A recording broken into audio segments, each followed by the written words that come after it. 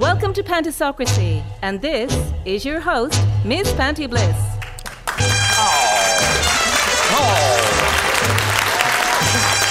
Thank you very much. Good evening. Hi, thanks for being here, and welcome to Pantisocracy. You know, people always ask me about that word still, and it is a real word. It's a society of equals. And today, in our Pantisocratic parlour, I have more guests than we've ever had before, actually. And they are all interesting people who are doing interesting things. And when we were thinking about the guests for today, one of the things we were thinking about was that sort of saying, be the change that you want to be in the world. And all of our guests today very much illustrate that. So first up, we have two women who are both in different ways using food to change things. First up, Iseult Ward. Iseult is an award-winning social entrepreneur and one of the two young women behind Food Cloud, which is an initiative that moves unwanted food from supermarkets and channels it to people in need. So welcome, Iseult. And beside Iseult, we have Ellie Kisumbe. And Ellie is a Malawian woman who's been living in Ireland for many years, and she is the force behind Our Table, which is using shared meals and food and cooking to break down barriers. So thank you for being here today, Ellie. Next, I have two musicians who are also cousins, Grania and David Hope, over here on my side here. And they are using music to powerful impact in children's hospitals and hospices. And yes, give them a warm round of applause. And then we have Sean Dunn. Sean is a young Dublin playwright and actor whose recent play, Rapids, tells the story of people living with HIV and AIDS. Thank you, Sean. Beside Sean over here is a woman to whom I owe a great debt of gratitude. She's a doctor, and she's been a global pioneer of HIV and AIDS research and treatment. Come all the way from St. James's Hospital to be with us. It's Fiona Mulcahy. And finally, but by no means least, over here, a lovely guy. He's an actor, a singer. He's from Northern Ireland, Conleth Kane, who has become an advocate, not only for the gay community, but sort of against bullying in general. So please welcome Conleth. Now, before we get started, I am going to take the floor for what we call the Panti monologues, because what else would we call them?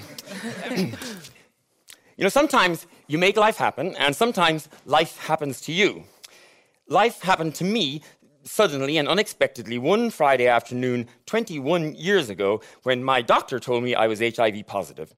And 21 years ago, before the amazing advances in the treatment of HIV that have been made since, it didn't so much feel like life had happened to me as life had dropped on top of me from a great height, or life had driven a freight train right over me.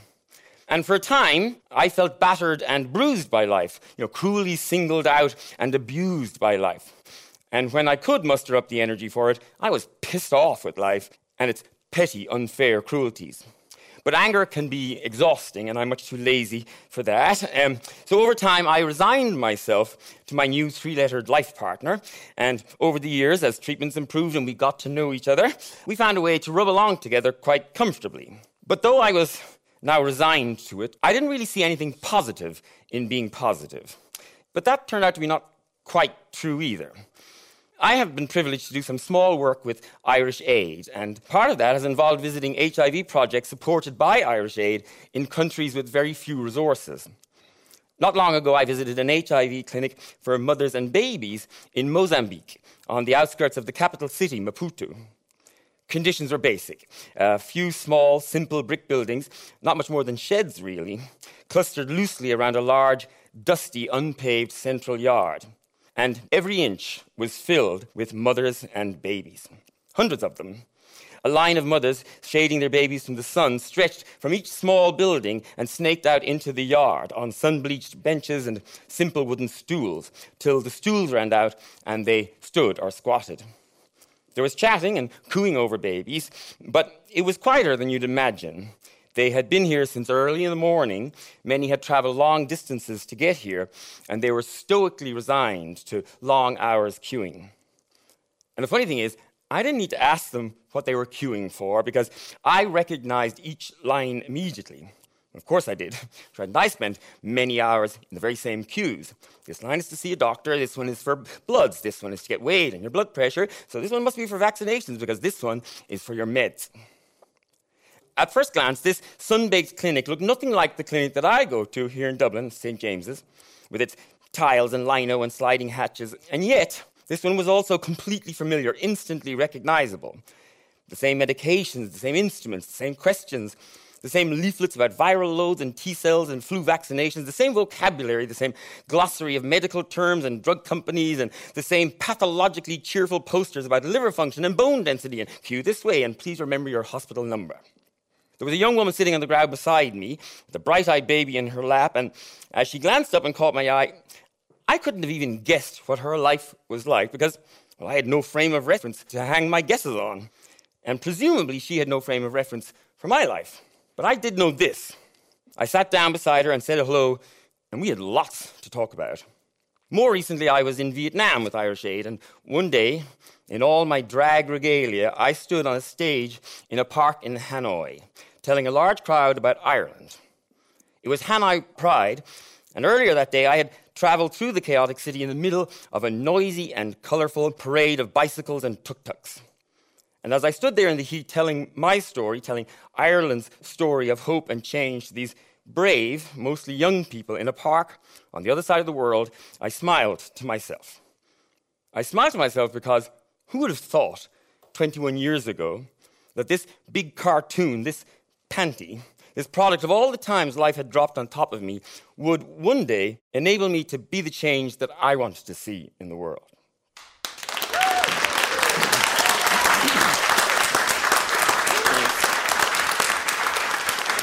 Fiona, I'm coming to you first, because I've been in your care, in a way, for the last 21 years, and so you've always been like a figure of respect for me. But in the same way that, 21 years ago, if somebody had told me that the Irish Department of Foreign Affairs would be trucking me around the world dressed as a giant lady, I would have laughed at you, because it's a ridiculous notion. So, what the hell is a nice middle-class lady like you doing in the sex trade?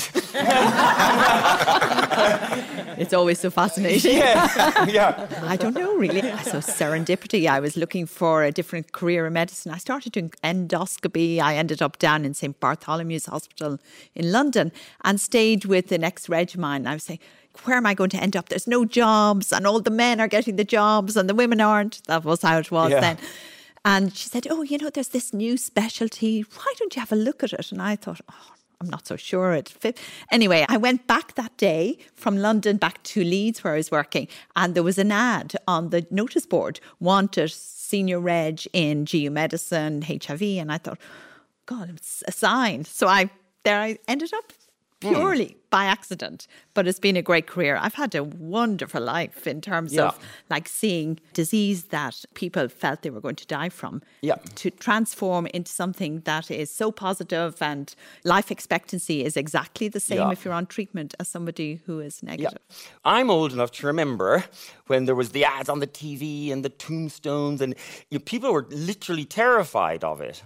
And you were right in the thick of it. And it was also a time when people didn't even want to talk about it. Yeah, no, it was difficult. And I suppose I was really lucky that I ended up in St. James's Hospital, because there was a group of colleagues that were, very open. But it was, in other hospitals, they were putting, trays under doors. People were double gloving, gowning up. It was horrendous, and your life expectancy then was 18 months to 2 years. And that was it, But it was very difficult, very changed to now. Because sometimes I try to explain to people the changes in the time that I've been there, going to the clinic there. And what I'm always trying to do is impress them that there was a time when people were dying all the time, and it was just part and parcel of your visit to the clinic, and who was there and who wasn't there anymore. And the change has been so dramatic that now if somebody died from complications of AIDS now in St. James's, it would be devastating to everybody. Yeah, no, it is. And to be honest, the only people that we see now is those that haven't had a test, didn't know they were positive. And then we're trying to pick them up where their immune system is totally devastated. Yeah. And they're the sad cases that are so preventable if people only had a test early enough. From my perspective, I always think that it's that sort of fear around it that stops people going to get tested. And sometimes I make some stupid joke about, HIV or something on stage or something. And sometimes people are a little freaked out by it or something. But it's not something I've done casually, something I thought very carefully about. Because my problem was that people were afraid to talk about it, and it became this huge thing. And I feel if you can laugh at something, it takes some of the power out of it or something. Totally. And, when I started back in James's, there was no condoms and people didn't talk about sex at all. I mean, it revolutionised how we gave sexual education in schools, how we discussed, and became a much more open society than we had been before. So there was that whole era change. Now, Sean, of course, your last play really references all of that stuff, like the last play, Rapids. And at the beginning, you actually show that TV ad that we had in the 80s where the tombstone is falling over and there are body bags. And now that literally terrified people away from having sex. And what age are you now, Sean? I'm 28. I think it's hard for people in your generation to even understand how terrified we were of sex. So how did you come to use that? Well, I wanted to make a work about people living with HIV in Ireland because ex-boyfriends of mine were becoming diagnosed, friends of mine were becoming diagnosed, and I felt like there wasn't a lot of conversation about it in the mainstream. So that was the kind of initial instinct behind Rapids. There was 3 plasma screens on the stage, and they featured a lot of docu-footage and different images from over the years that people still kind of associate very heavily with the subject. And one of them was this iconic ad from the 80s where a tombstone falls, and it's very scary and very grim. And we featured that because even if you didn't see that ad, the effects of it are still in our psyches and in our bodies. And people that are younger than me would be coming out of Rapids being like, oh my God, thank God I'm out of that show. It was a knock for the whole thing. And I'm like, really? Why? And they were like, I don't know, but I just carry a lot of weight about HIV on me. And I think it's because things like that, even though people were responding to an emergency and they were trying to create a really effective campaign that would scare people into getting tested, unfortunately, it scared people in a really long-lasting way. So I felt like it was important to just represent why things are so stigmatised, why there is such a silence, and it comes from things like those campaigns, I feel. And you use this sort of documentary style in your work. I mean, you interview people and then you translate their words, or it's verbatim? Yeah, it's kind of what I call pastiche verbatim. So I interview people, I record it, I've got written notes as well. But then what I do is I kind of stylise that truth for the stage. Yeah. So I find my own kind of artistic form for it, which warrants it being in the theatre, basically. So obviously when you go see a regular documentary, if it's in the cinema or if it's on the television, it's quite literal. It's people talking to camera and it's their own words exactly. And ultimately I'm making a piece of art for performance. So there's a little bit of abstraction and a little bit of processing that makes it specific for the theatre. And the other thing that still lingers about all of that is it's actually a good news story. You mention HIV or AIDS people, and they still think this is going to be a horrible story. Do you feel a sort of a pressure, Fiona, to explain all that constantly to people? I think, as you're saying, that there are groups that are totally stigmatised by it. And if they meet somebody who's positive, they're run a mile. There are others that don't, obviously. But now there is the new drugs PrEP, which is pre-exposure prophylaxis. So it's not currently available as yet in Ireland. But basically it will be that you could take a tablet once a day. And even if you are sexually active with somebody who is positive, that you will not pick up HIV as a result of that. So who would have thought that would have happened? That 20 years ago was, as you say, inconceivable. Yeah. And I suppose we're conscious we're in a very privileged society here in Ireland. Yeah. Healthcare is very good. What we are stuck with in Europe is a horrendous issue in Eastern Europe, in that it's illegal to be homosexually out there. There's plenty of money, but no drugs are administered. Their infrastructure is dreadful, and their case numbers are climbing exponentially. It's a tragedy, really. The other thing is, of course, I was joking, saying you're a nice middle-class lady, but of course you are. And in the beginning, is it just a doctor thing that every doctor has to do? Or do you, because of the field you're in, have to really just throw off all sort of Irishy judgments about sex and all this stuff in order to be able to talk to patients and communicate? You mean, am I judgmental at the back of my mind? well, we all are to some extent, but do you think you had to sort of fix Irish that Catholic, early? Yeah, I was brought up like that. I think medicine itself trains you to separate your own self from how you deal with patients. And if you can't do that, you're not a good doctor, I think. Yeah. So I know there are lots of my peers that might be in the wrong profession, according to me. But I think we really have to be advocates for people to allow them to be whoever they are.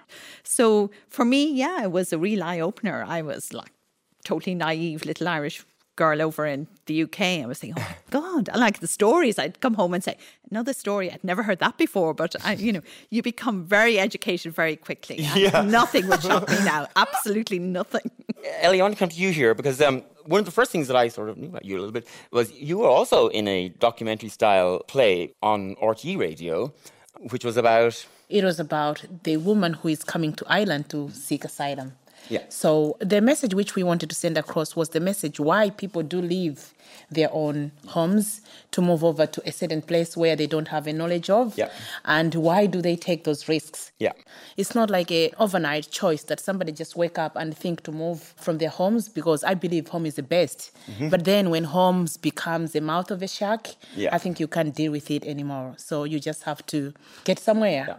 And your hopes are, wherever I'm going to be appreciated and received really well. And then you also be there and find that life is also difficult. So it was drawing from your own experience. So tell us, what is your experience? How did you end up from Malawi to here? So in Malawi, it has its problem of political unstable. Yeah. So we've experienced this from generation to generation of our politicians. So me as a young activist and some of my fellow students, we thought that we could take matters into our own hands, which you don't do that oftenly in Africa, because that doesn't take you to a very good ending. So anyway, I didn't have any choice. I've lost parents through this struggle. I've lost family members through that. So it was a time whereby live or die, because I don't think if I was in Malawi, I would have been like talking to you at this time. So this is the incredible part about you. So you end up in Ireland, you're in direct provision, but rather than sort of sit there passively, you decided, I'm going to try and do something about this. So tell us a little bit about Our Table and what it's all about. Yeah, so when I got to Ireland and sought my asylum, I didn't exactly know what I was putting myself into. But anyway, at that time, I didn't even mind what's going to happen to me, because I was looking for safety. Yeah. So first year was really hard. I went into like a bad clinically depression, and my kids were not with me. My family were not with me. There was a lot of things happening with my family, with myself, and it was really hard. And then I was like, so if I'm going to let myself die and then leave all these people, then what's going to happen to them? That means I'm killing everyone. So, I just have to stand up and do something. So that's when I had to stand up and say, okay, what can I do? So as we understand, like, there's a lot of complications with direct provision. And unfortunately, the center which I was put in, it's like away in Mayo, and it was just like far, far from the, that's exactly I'm how from Mayo, is. so now be careful. And you know what I'm talking about.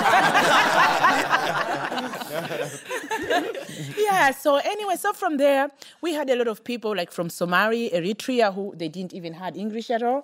So I started helping these inmates. I'll call them inmates. Yeah, so like, okay, you can do a bit of English and, and then creating a little bit of gardens. And I just tried to find things that could move us to the next day. Yeah. And like, I always believe that everything works out for good. Sometimes we can concentrate and focus on this is really bad. But if you can look actually after when time passed, you think like, I think this was actually working to my favor, because I was known every place where I was going. Yes. And then I ended up in Dublin. So at that time, the Irish Refugee Council were like moving along the centers, just trying to talk to people. And then I met the CEO of Irish Refugee Council. So you know what? I always jump. I'm a chancer, so I always jump for opportunities. So I was like telling this lady, you know what? I think people, they seem not to trust you guys. People, they were afraid to talk to anybody who comes like in a suit, because people were afraid of being deported. Yeah. Then the CEO at Irish Refugee Council at that time said, do you want to come and work with us? And I was like, yeah, exactly. So one of the things which I was doing was to bring out women from the centers and go and cook meals. And in early 2015, I was really lucky that my boss was approached by a business lady. She said, I've just heard that asylum seekers are not allowed to cook. So I wanted to do something. So my boss was just like, you are just dead right. There is a woman who exactly wants to do what you're doing. Because one of the things about direct provision is that you're given food and you take what you get. Yeah. And so people feel maybe disconnected from from their own food. Exactly. And preparing meals. They can't prepare meals for their kids or... Exactly. So, like, I'm coming from a foodie background, right? Not only foodie, my mama cooked, my mama sold food, like my mama fed community. And being in direct provision, food is given to you. Like, you don't even have a choices over this food. You don't even know what's going to come on the menu. Food is very unhealthy, not even well cooked. These are mass cooking, and you kind of like miss home.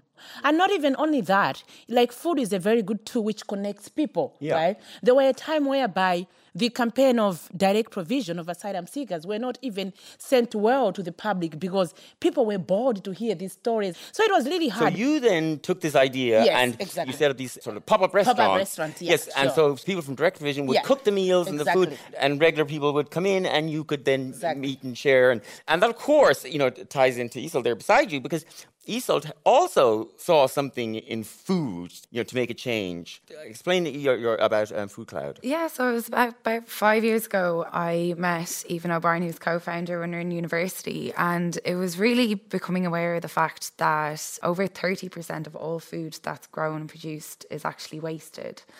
And at the same time, we had a charity sector that was facing increased demand for its services, dramatic funding cuts.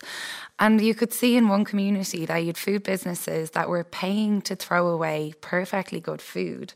And then non-profit organisations that were struggling to fundraise to buy food to support those who are most vulnerable in our communities. And we really wanted to create a solution that would bring the two together and enable businesses and non-profits in communities to work together to solve each other's problems, really.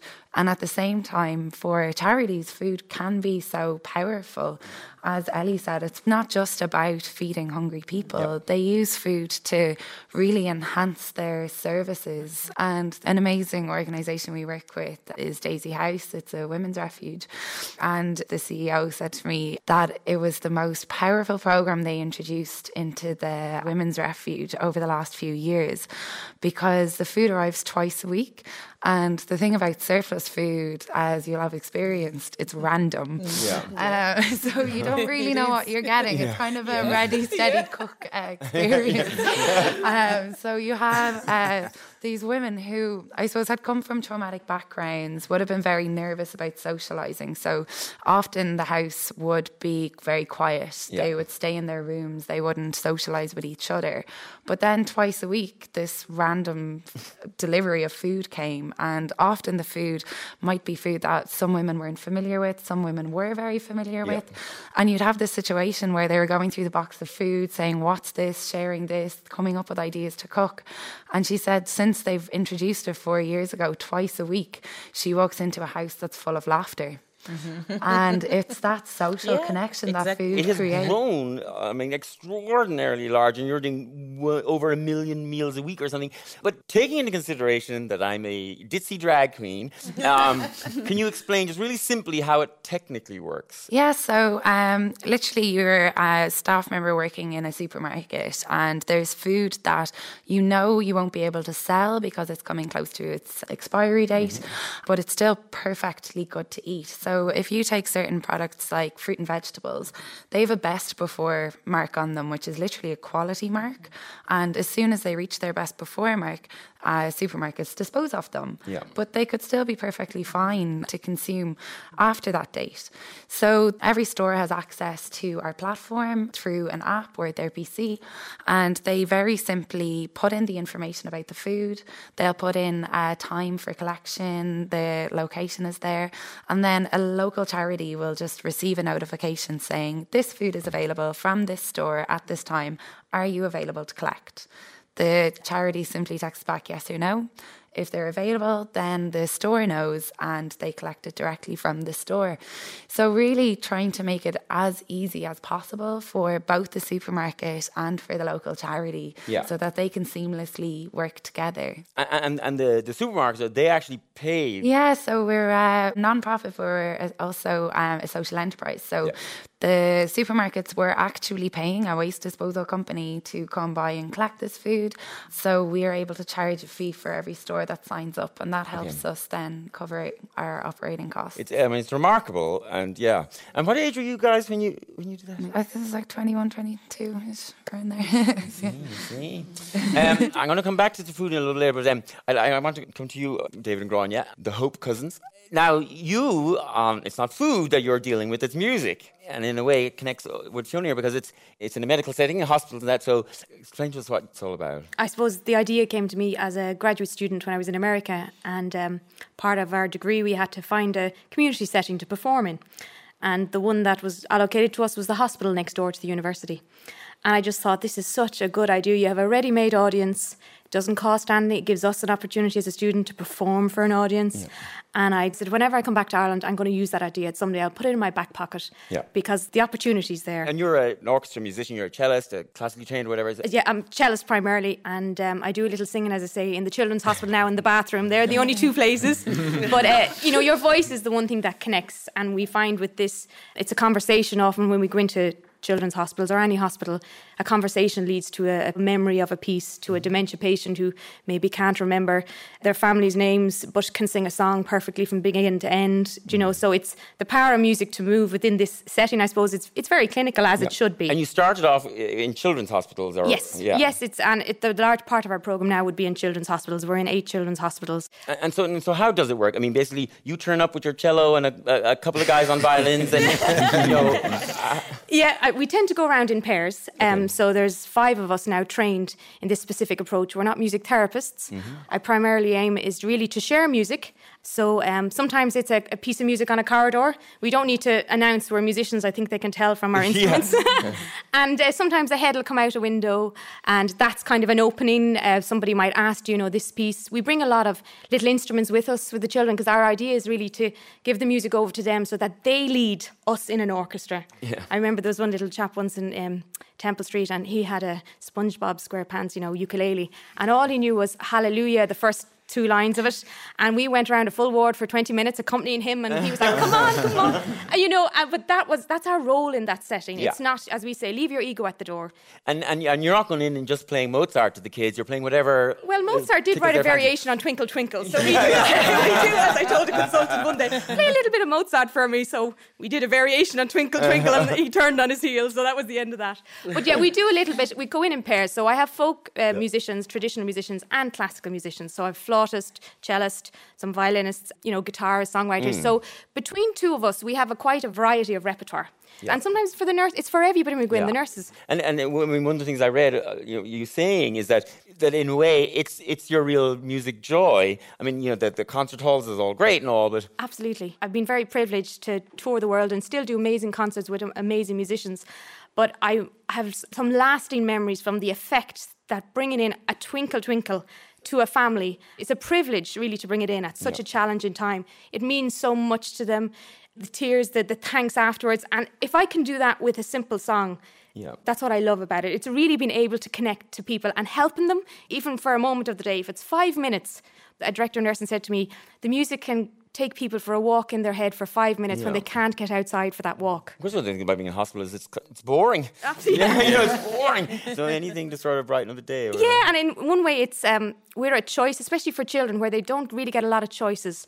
Yeah. They have to have their medicine, they have to have their meals, but when we go in, it's an option, always given it as an option. And to see the empowerment when a child might go, no, I don't want it, and the parents go, no, yes, you want the cellist, And we say, no problem at all. We listen to the child, we walk down, we're just down the corridor now, and I guarantee you 5 minutes later, they're down after us. But for that moment, we give them the power to say, and we listen to them because we can. And somewhere along the way, you roped in your cousin. I did. Yeah. He might tell the story of how I roped him in. He tells it better than I do. Because you're not an orchestra musician. God, no. But you are. I wouldn't be let in the door now.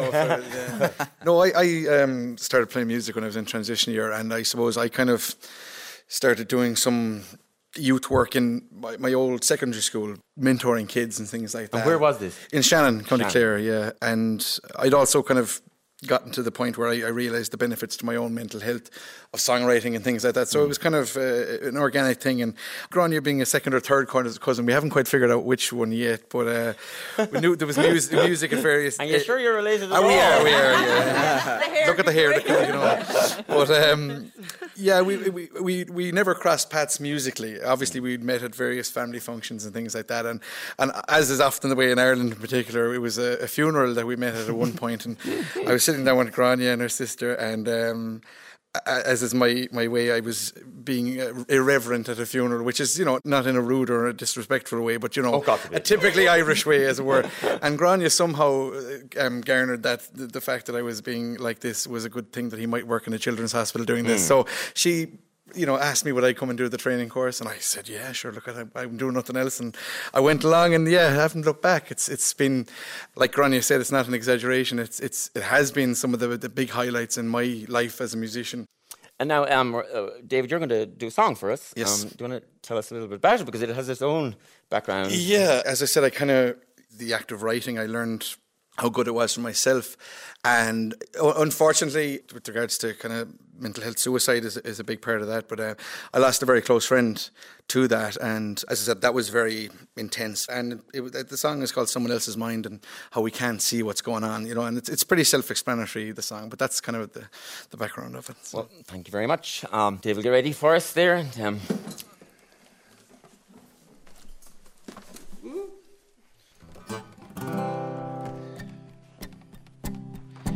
Dead man walking, nobody here can tell. Mind can make a hell out of heaven, or heaven out of hell. Can be a storm behind the eyes, smiles worn as a disguise, and you can't tell. They have so many words to brand it that no one can truly ever understand it. Yet it's as common here as rain, so much confusion, hurt and shame, still it carries on.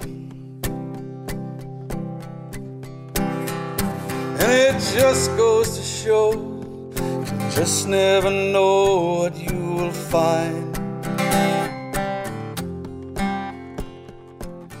going on in someone else's mind. I sat beside this kid in school, as close as you to me there on that stool. He was dark, misunderstood. His mind was bright, his heart was good. He was just a kid, but he couldn't see the woods from the trees. Started listening to the voices on the breeze. They said his room was painted black, shut the door, never came back out into this world. And it just goes to show, you just never know what you will find going on in someone else's mind. Well, it's been 10 years now since we put Murph in the ground, and a death like this has stared me in the face. So many before, and since have fallen to that voice inside them calling them away. You know the numbers, they don't lie. If this was a war in which they died, there'd be thousands out marching in the streets. And this man I just saw life seemed to have it all, kids and a wife. The kind of man you want to be, but it's the things you just don't see sometimes tell another tale.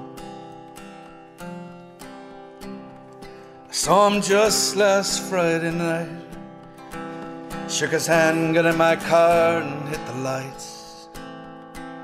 As I drove away, didn't think I'd be here today, watching him be lowered down. And it just goes to show, you can just never know what you will find going on in someone else's mind. Going on in someone else's mind.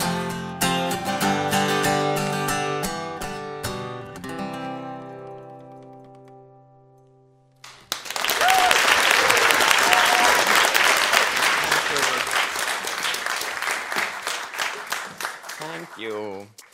Conor, now you're from Lurgan. Lurgan, yes. And, well, your story is different again. Tell us your background. You're an actor, but you're also a singer and performer and all that.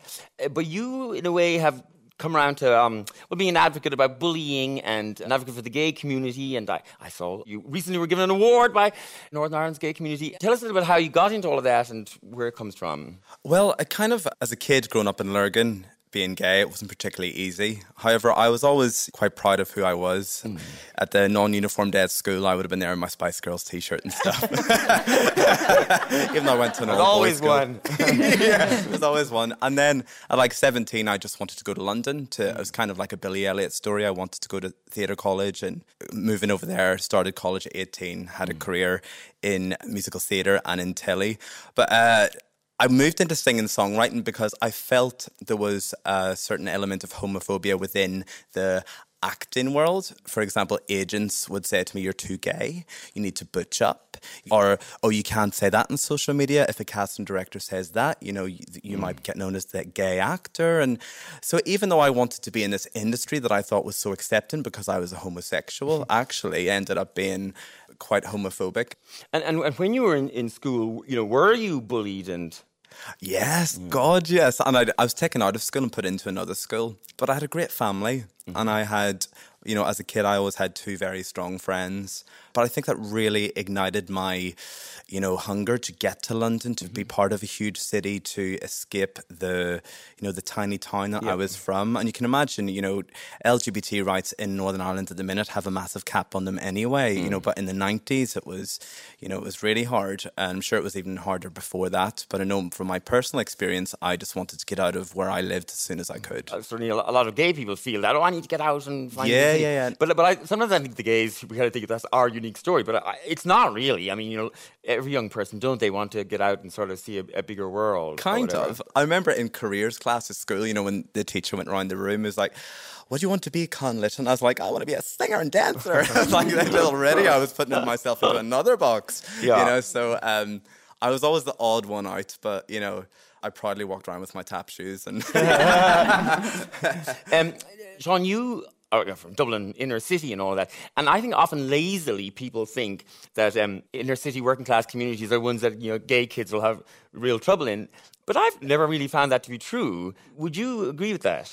When I was growing up, I would say I had a hard time, and actually just hearing you speak there, I've only kind of come to terms with the fact, really, that when I was younger, I was bullied about being gay, and it's something that I definitely kind of steered away from even admitting, when I'd be like, "Oh, it's lads, it's banter, it's this, it's that." But no, I think in where I was from, I'm right from the heart of the inner city, Dublin 1, you don't get any more towny than me, But as I've grown older and as perceptions and times have changed, I'm very, very welcome in my community. People are very proud of who I am, the work that I do, the fact that I'm gay, my parents are, my family are. But I just think sometimes it's just about familiarity and people growing up with you and relaxing themselves around these things, because back then, God, I feel like I'm putting years on myself now saying that, but back then, early 2000s, people you didn't have a lot of gay friends, they didn't, and now everyone does. This pace of change has been dramatic. Yeah, which is really, really great, and it's brilliant. It's a privilege to be on this end of it, I think. I'm sure you'd probably agree. Yes, no, definitely.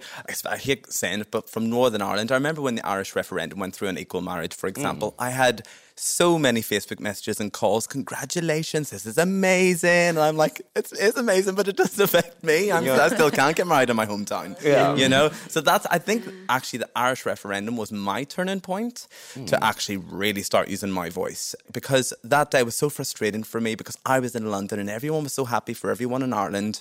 And then, but friends I had in the Republic of Ireland thought, "Oh, but you can get married because you're from the UK." And I'm like, "Well, actually I'm from Northern Ireland." And then it's so confusing.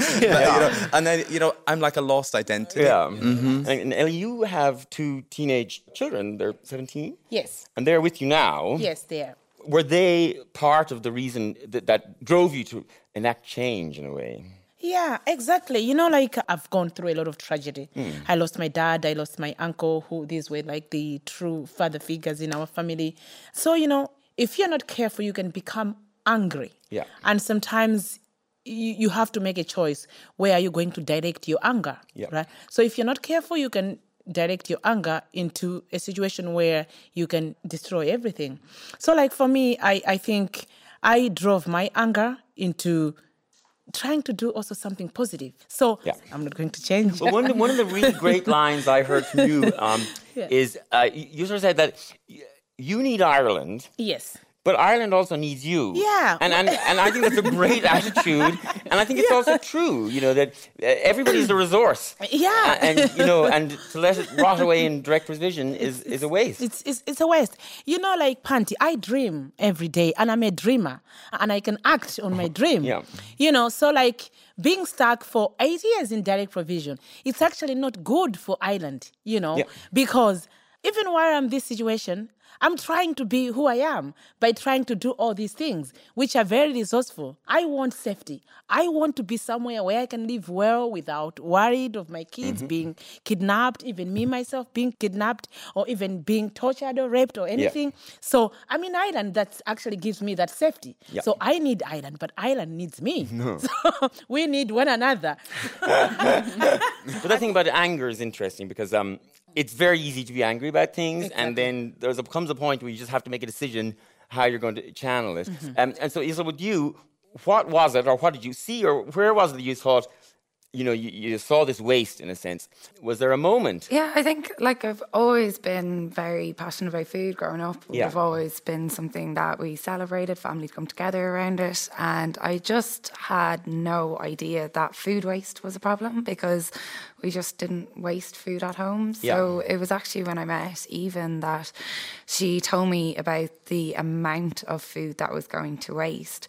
And literally just started by calling businesses and saying, you know, do you have food that you throw away that's still perfectly good? Yeah. And if you do, why aren't you doing anything with it? And just kind of finding out about the problem. And it was when the first ever donation we facilitated was a farmer's market.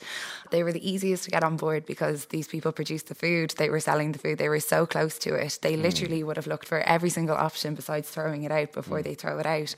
So they were very eager to come on board, and we found a very local charity, and this was before we had any technology. And where was this? I was in Glasnevin, so it was the Honest Goodness Market in Glasnevin. So literally using phone calls and introductions, we introduced the two, and I remember going by to see the first ever donation being given. So we actually went to the farmers market and then drove to the charity to see all of the food going over, and then we ended up with a flat tire, so actually ended up in front of the house in the rain for about 4 hours afterwards. So we actually kind of accidentally ended up coming in to see the food being cooked and everyone getting to enjoy it and share it. And what was amazing is you'd see like gourmet sausages, artisan breads, all of this food that came from a farmer's market that nobody wanted to see going to waste, and that this charity actually, even with their food budget, couldn't afford. Like, we have charities that are cooking meals for 30 cents a day, and we have had an amazing charity working with us, Sophia Housing, and they had game pie and tapenade focaccia for 30 cents a head. Like, you know, just this incredible food, and I think that is definitely one of the things that gets me most excited about it. But yeah. So where is it in operation now? Yeah, so we are now in 3,000 supermarkets across the UK and Ireland who are all connected to a network of 7,000 charities, and we're averaging at about 550 tonnes of food a month, which you can translate into roughly 1.2 million meals equivalent, or up to 1.5 million euro in value. And then last year as well, in partnership with another non-profit, BIA, we actually launched 3 warehouses. So The technology solution can work with the small random quantities of food you see in a supermarket and quickly connect it to a charity. But we also knew that there was an incredible amount of food going to waste further up the food supply chain. So from farms, from manufacturing, from producers, from distribution centres. But the quantities were too large for any one charity to manage. So now we've got 3 warehouses that can take large quantities of surplus food, store it, break it down into smaller quantities, and then distribute it out to charities. I mean, it's an incredible story, isn't it? I mean, Awesome. really amazing. We're talking there, sort of young people sort of seizing on these things. And that's something that's interesting to me, Fiona, is in your line of work, the age profile of the people in the clinic has changed in my time there. What's behind that? Yeah, no, it's great. We have a young person's clinic. We're really aiming for anybody who wants to come to the clinic. And, we would absolutely encourage all younger people to come and have a screen and come and get tested. And I think things have changed. And do you think it's harder for older people? Yeah, that is sometimes we do see a huge number of patients, from all age groups and so forth. I think the mix is quite interesting in our waiting room. Well, I mean, I always tell people about what the mix is, because you've got the gays, and then you've got the drug addicts who are dealing with addiction, and they're kind of chaotic in their own way. Totally. And of course nowadays you have lots of ladies with their babies, and it is a really odd mix of people. It is, yeah. And you're sort of spending a couple of hours sitting on plastic chairs together, which just makes for weird conversations. It does. And people come in to me and say, any chance you can hook me up with that guy out there? So, but it is interesting. Like, I suppose going back to your music, sometimes people are there and, they all sit there and don't talk, and you'd almost feel there must be something that can generate a whole discourse or a discussion. Because there's always a weird tension, because I'll be there and I'll see somebody that I recognise, and if it's somebody I know, that's different, but somebody I kind of vaguely recognise, the kind of person I might say hello to from in a gay bar or something. But there's that weird tension that does he want me to acknowledge the fact that he's here in the in the STI clinic? It's just, it is a weird situation. It is. I tend to just be really brazen and say hi to everybody, because why the hell not? And sometimes I'd have a medical student in as sitting in, training them, and I'd say, okay, now loads of students come in here. You might know somebody. What are you going to do? And so somebody come in and they're sort of horrified that there's somebody they socialise with. And, we have the likes of somebody who's cheated on somebody, and they come in and they say, oh, she's going to kill me, can I get out the window? But there is all this interpersonal relationships that go on all the time. And it's also part of the thing that it's an area that you have to deal with this other stuff that other clinics don't have to, because there is this shame and weirdness about it. People in getting their appendix out aren't worried about bumping into somebody in the corridor. But John, now your next project is about older people and sexuality. You've been commissioned, really, to do it. Yeah, I'm working with a company called Broken Talkers, and they're curating Bieltana, which is a festival which looks to kind of, represent and make work that is for everybody, but also older people.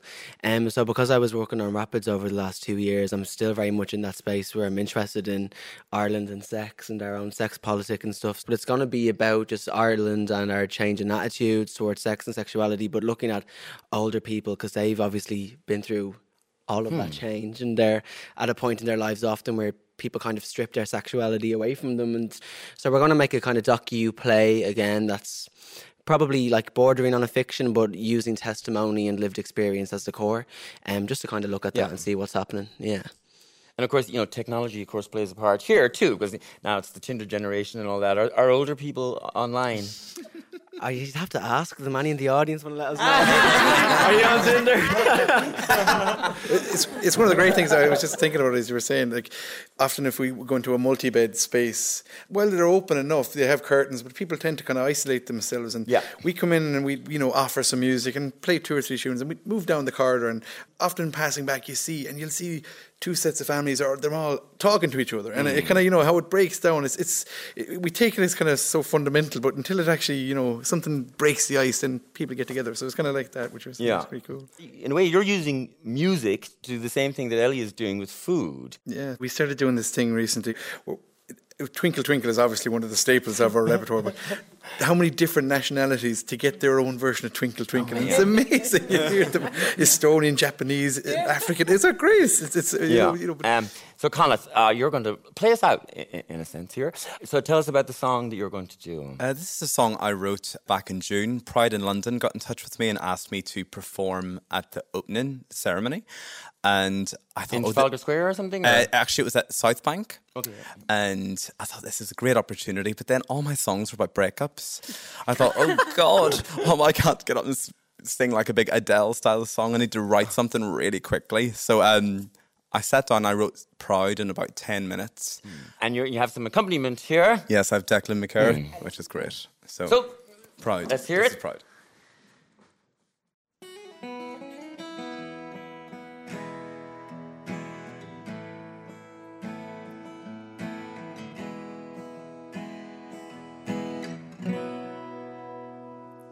I'm proud of who I am. I'm proud of what I see.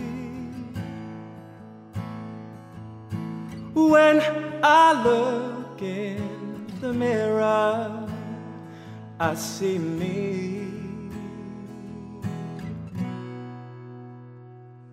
I'm proud of what I say. I'm proud of being me. When I look in the mirror, I feel free. I don't care anymore what you think of me. I don't care anymore, no, no.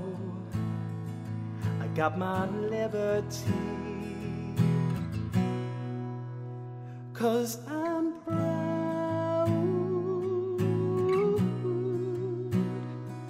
and I will sing it loud.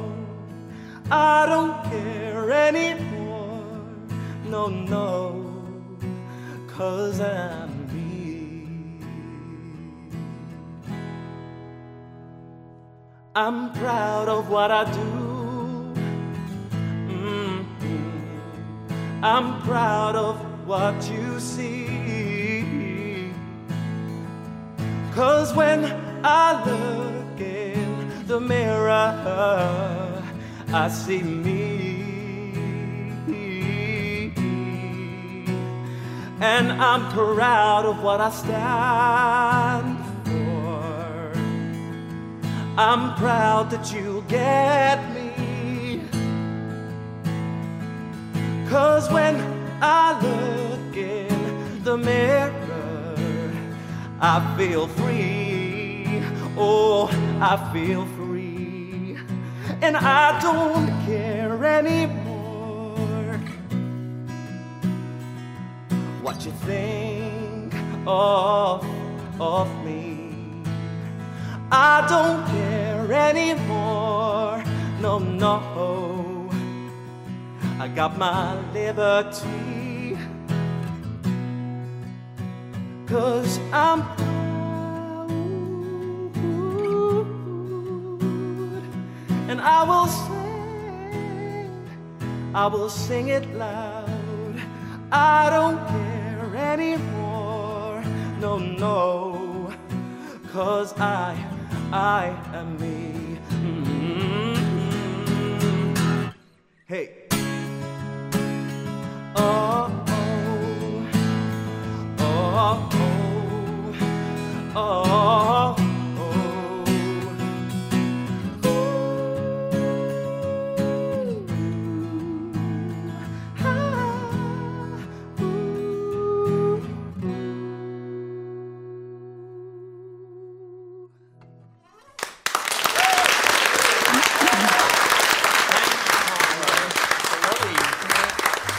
That is everything from us today at Pantisocracy. So I'd just like to thank all of my guests here, Isolde Ward, Ellie Kasumbe, Sean Dunn, Fiona Mulcahy, Grania and David Hope, and of course Connacht for singing us out there at the end, Connacht Kane. I'd like to thank everybody listening at home and our audience here today for being so lovely and attentive. And you can catch up on all previous episodes of Pantisocracy on pantisocracy.ie. Thank you very much. Thanks, everyone.